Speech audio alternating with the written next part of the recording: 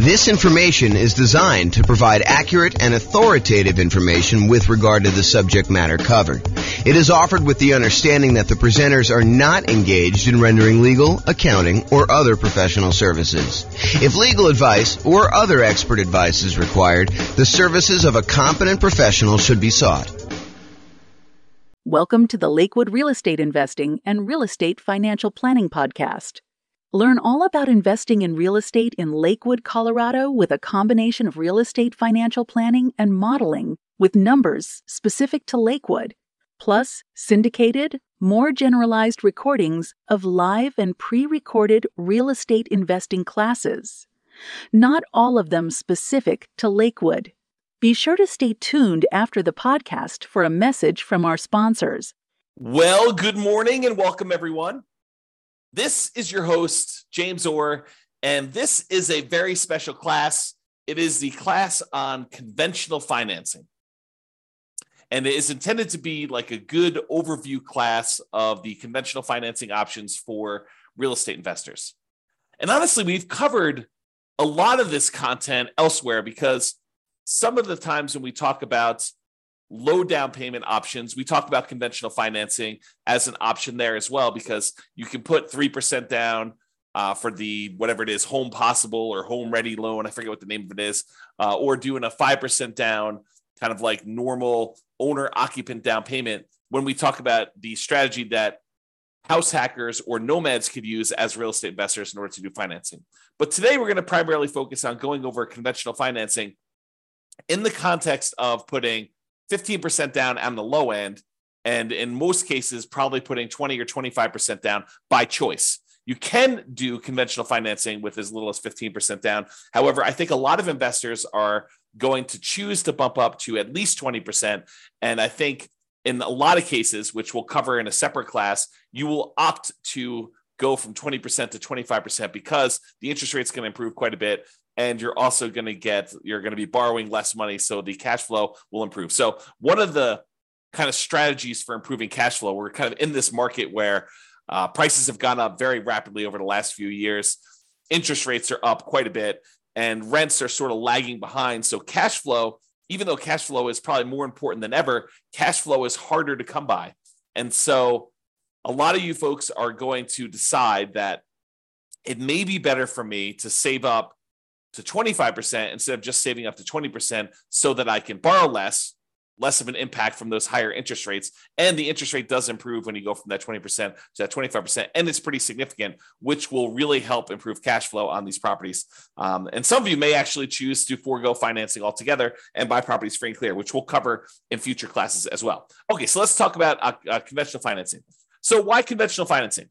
You know, some investors will be obsessed with nothing down options like the USDA or the VA, or doing some type of like really idealistic burst strategy where you can go buy a property at such a deep discount that you can do the work and pull all of your money back out after you have time to refinance it 12 months down the line.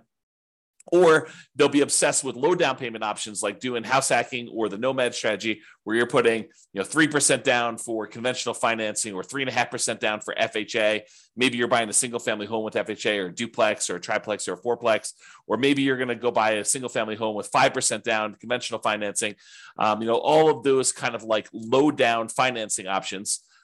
So there'll be some people that are obsessed with that. And some of you guys will be doing that out of necessity, that you don't have down payments. And I totally understand that. If you're just getting started, and you're trying to kind of amass, if you're familiar with my concept of that first 100K, sometimes you really need to get started and you're willing to take on additional risk by doing some investing with nothing down or low down in order to get into that first property. However, about 1/3 of all real estate transactions are purchased for cash.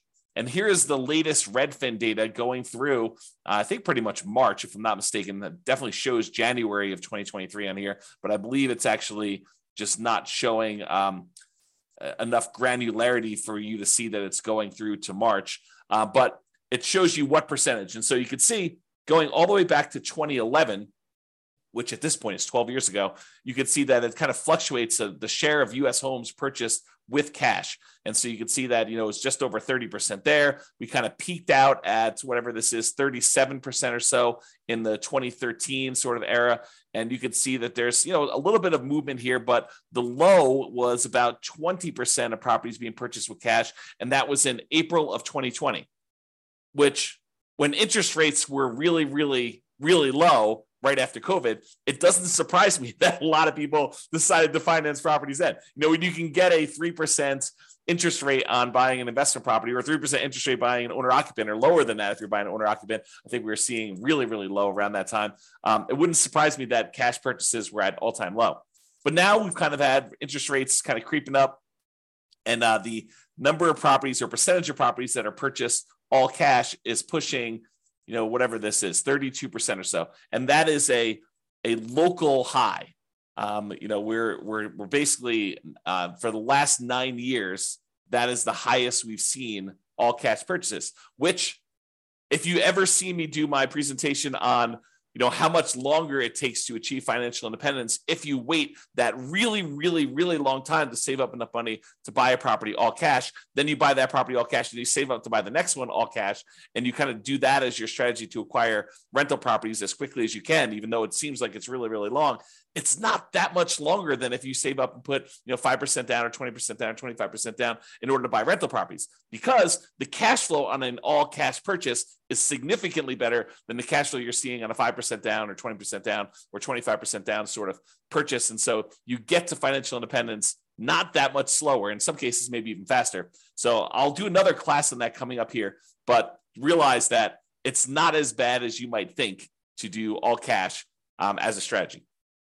Okay, so with that being said, about 1/3 of all these are purchased for cash, and that's been pretty consistent. And there will be investors seduced by the siren song of creative financing.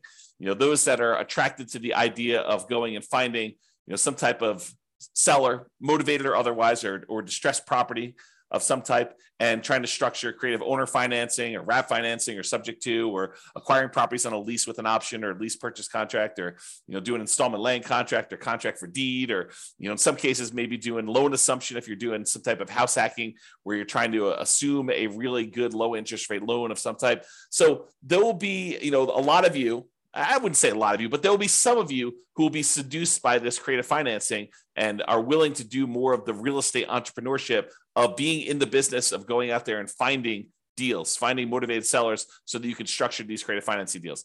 I don't think everybody is attracted to those. I think some people are, and there are some compelling reasons to do it, but it's not the only way to do this. It's not the only way to achieve financial independence.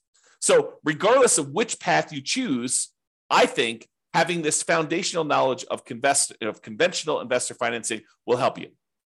Whether you decide to do all cash, I think it's helpful to understand the trade-offs you're making by doing all cash versus doing conventional financing. If you're going to go do this creative financing stuff and you're going to be taking over some loans, subject to or wrap financing or whatever, might it help you to understand how conventional financing works, how it's structured, like what the terms are typically for that? I think it's super helpful. So, having this background knowledge, I think will be helpful regardless of whether you do it or not. And a lot of you are going to choose to do it anyway. Okay. So a quick review of the different financing options that we've already covered in various classes, and go dig into those if you want more information. But here is a really quick overview of the other financing options available. First thing we're going to start off with is the entire creative financing family, which is owner financing, wrap financing, loan assumption, rent to own, lease option, lease purchase, the agreement for deed, bond for deed, contract for deed, installment land contract group, and then subject to, where you buy the property and you leave the existing financing in place. So all of those are available to you if you decide to go the creative financing route. And usually you'll find those by doing your own marketing or doing your own legwork in order to find some type of motivated seller. You usually don't find those inside the MLS. There are probably exceptions. I know I bought at least one property outside the MLS subject to before, but it was exceptional. And it was only one. So really, really unlikely for you to find those types of deals there.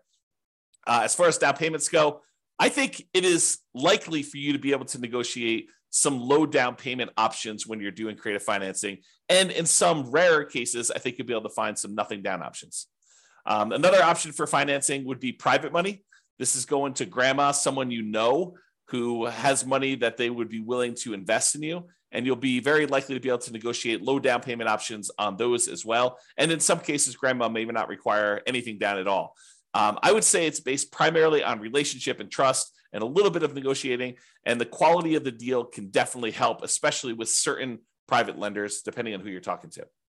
The kind of complementary group of financing to private money is hard money. Hard money is money from people who are in the business of loaning money secured by real estate. You are very likely to be able to negotiate a relatively low down payment option with those. In some rare cases where you have an exceptional deal, you can probably be able to negotiate a nothing down option with some hard money lenders.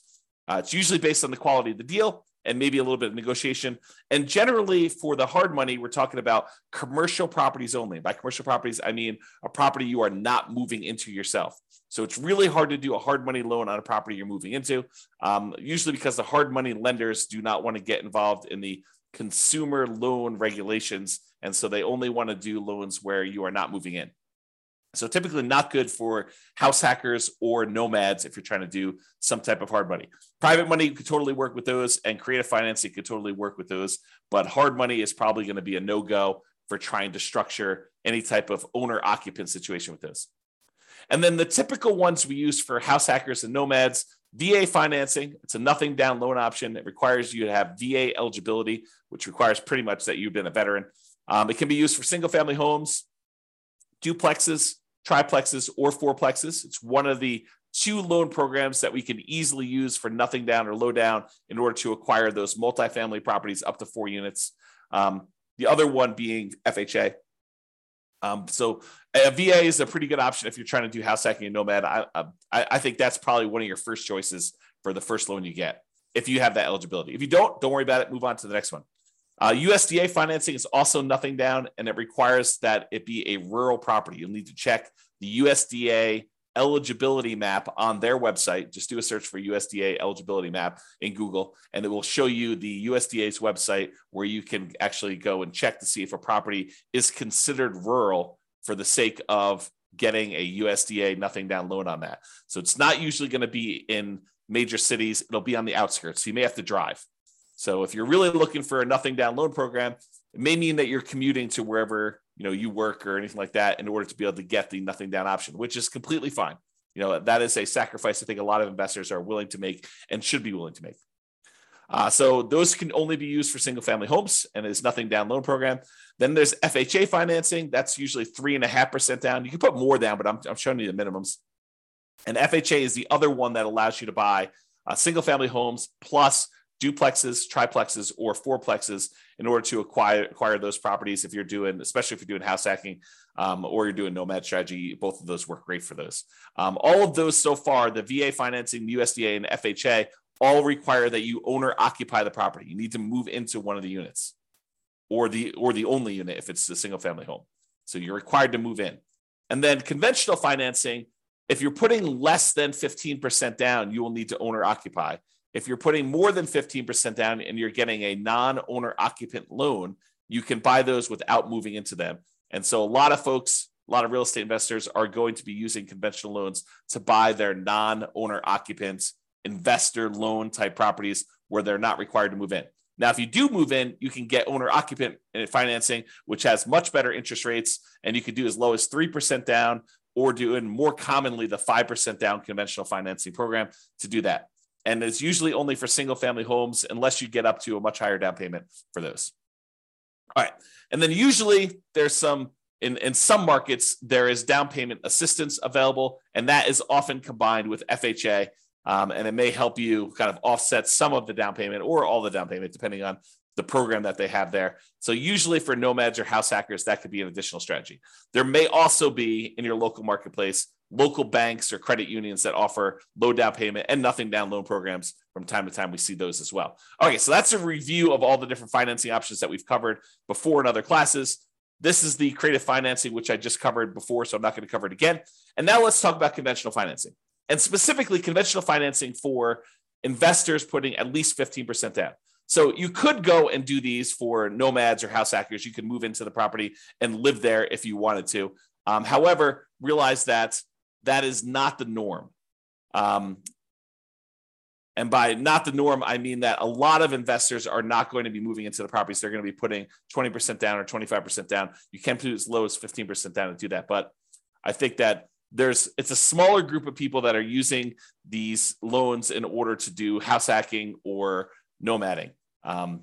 Even though I'd like to change that. I would like to have more nomads and house hackers use conventional financing. All right, so conventional finance here, primarily talking about Fannie Mae or Freddie Mac. They're quasi-government organizations, is my understanding. Go talk to your lender if you really want to do, or search online. But they are, my understanding is they're sort of like government-ish sort of programs, but they're not actually government loans. But I don't know. I'm not sure I understand all the nuances of that, but you can go look it up if you want to. We typically use fixed interest rates when we do these.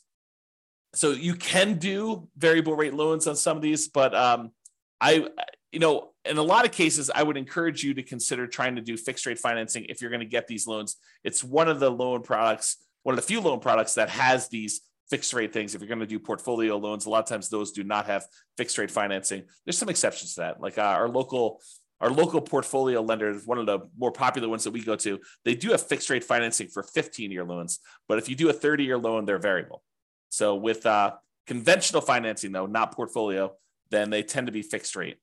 I like to do 30-year amortization loans, which means that you're doing a 30-year term on the loan and the loan will be completely paid off after 30 years. Why don't we normally do 15-year loans when we're doing conventional financing? Well, why would you want to? I mean, I think one of the reasons why is you get lower interest rates typically if you do a 15-year loan versus a 30-year loan. But why don't we typically do that with investment properties? I think one of the big reasons why investors would not choose 15-year loans when doing conventional is the payment is going to be so much higher that it's going to have pretty significantly worse cash flow because you have to pay off the entire balance of the loan over that 15-year period. So that's, I think, one of the reasons why people don't do it. Although some investors, especially investors that they have a lot of income from their job and they're able to handle that worse cash flow on their properties, especially if they're trying to do some type of early retirement or they're starting later and they have a very limited time until they get to their kind of retirement age. Some of them may choose to do 15-year financing, although in most cases, when I've talked to clients in the past about the differences between 30-year and 15-year, I tend to explain to them that why don't you do a 30-year loan? And if you want to pay ahead, you can, but realize that the return you're getting by paying ahead is the interest rate of the loan. And I think in a lot of cases, you could do better by taking that money and investing somewhere else. Even if you were going to do a 30-year loan, take the extra money that you would have actually spent on doing a 15-year loan, invest that in something like bonds, CDs, money market accounts, stocks, or some other real estate investment as another example, but something other than paying down the loan and getting a higher rate of return than what you would have gotten by paying down that loan each month, because the return you're getting is actually the interest rate of the underlying loan itself. And so if you take money as an example and you invested it in the stock market and that was growing at, 6, 7, 8, 9, 10%, depending on what you're investing in the stock market, you could use that money to then grow at a much faster rate. When it gets large enough where you could take that thing in one big chunk and completely pay off your mortgage at that point, that actually gets you there faster than if you take the same amount of money each month and you invest it in that underlying loan itself at that lower interest rate. Now, if the rate on the loan is actually higher, then it might be faster for you to do that. But if the interest rate on the loan that you're paying off faster is lower than what you can get elsewhere, it'll tend to be faster if you actually do the investment elsewhere. There may be additional risk that you're taking on. You're introducing the new risk of investing in stocks that when you do that. But I think a lot of folks believe that over a long enough period of time, that risk is a worthwhile risk to take for the return that you're getting. All right, so conventional loans, we talked about 30 years, fixed rate financing. It tends to be 740 plus credit scores for the best interest rates. If you're doing owner occupant, as I mentioned before, you could do 3% down or 5% down. The 3% down is that home ready, home possible loan. It's primarily for first time home buyers. 5% is much more common, and you should plan on doing that, especially if it's past your first one. So you might be able to do 3% for the first one, but you're probably going to be doing 5% for subsequent ones, especially if you're doing like a nomad strategy where you're buying a property, moving in, living there for at least a year until you save up your next down payment, then converting that one to a rental. Then you're actually going to go buy a next one with 5% down and repeat this process. You probably should be planning on 5%, not 3%, even though you can maybe be able to do the first one for 3%. Okay. Now, if you're doing the non-owner occupant ones, it's usually 15% down at a minimum, and that's going to include PMI. Now, PMI, if you remember, is private mortgage insurance. It's the insurance that you pay to protect the lender in case you default. So the lender basically is like, hey, I really would prefer that you put 20% down to buy this rental property. However, you seem insistent on wanting to put 15% down. So I'll tell you what, I will make you a loan with allowing you to put 15% down. It's going to be a slightly higher interest rate. And I want you to go to this third party and pay them to protect me in case you default. I feel comfortable that if you put 20% down and property values move around a little bit and you stop making payments for whatever reason, and I have to come in and I have to foreclose on you, and then I have to go hire a real estate agent and a handyman to go in and fix up the property and a real estate agent to go market it and sell the property, I think I can get most, if not all of my money back if you put 20% down. You put 15% down, I'm not so sure. I think it might be close depending on what happens in the marketplace and what you end up doing. And so I want to protect myself. And the way I protect myself is I have you pay a third-party insurance company that will pay out if I actually need to foreclose on you and I sell the property at a loss. So they're the ones, third party, that's protecting the lender in case you default. So if you decide to put 15% down, the interest rate's going to be higher. It's a little risk premium baked into there from the lender, and they're going to insist on you paying PMI. Okay. If you put 20% down, the interest rate gets a little bit better than doing 15% down, and you don't have PMI. So it actually improves cash flow quite a bit going to that 20%. And the interest rate will improve significantly more if you go from 20% to 25%, which is why a lot of real estate investors will choose to wait that extra time, save up 25%, and put 25% down. Okay. All right. With that being said, you could typically get 10 non-owner occupant conventional loans per Social Security number. And I worded that oddly. The way I understand it, and check with your lender to make sure that this is true for you, and this is actually the regulations, but my understanding is it's 10 loans, period, if you plan to get your next non-owner occupant loan. So imagine for a minute, you bought a house to live in, then you went and you bought 9 rental properties, and you're trying to buy your 11th property. Those 10, the one you live in, and the 9 that you have as investments, they would all count as finance properties if you still have loans on them. And so you would not be able to get your 11th conventional loan if you're trying to do that as a non-owner occupant. Oddly enough, in that same situation, if you were trying to buy that 11th property as a property to move into as an owner occupant, you would be able to get it because there is no limit on you doing it as an owner occupant. This limit only applies to investment properties. Okay, so that does count.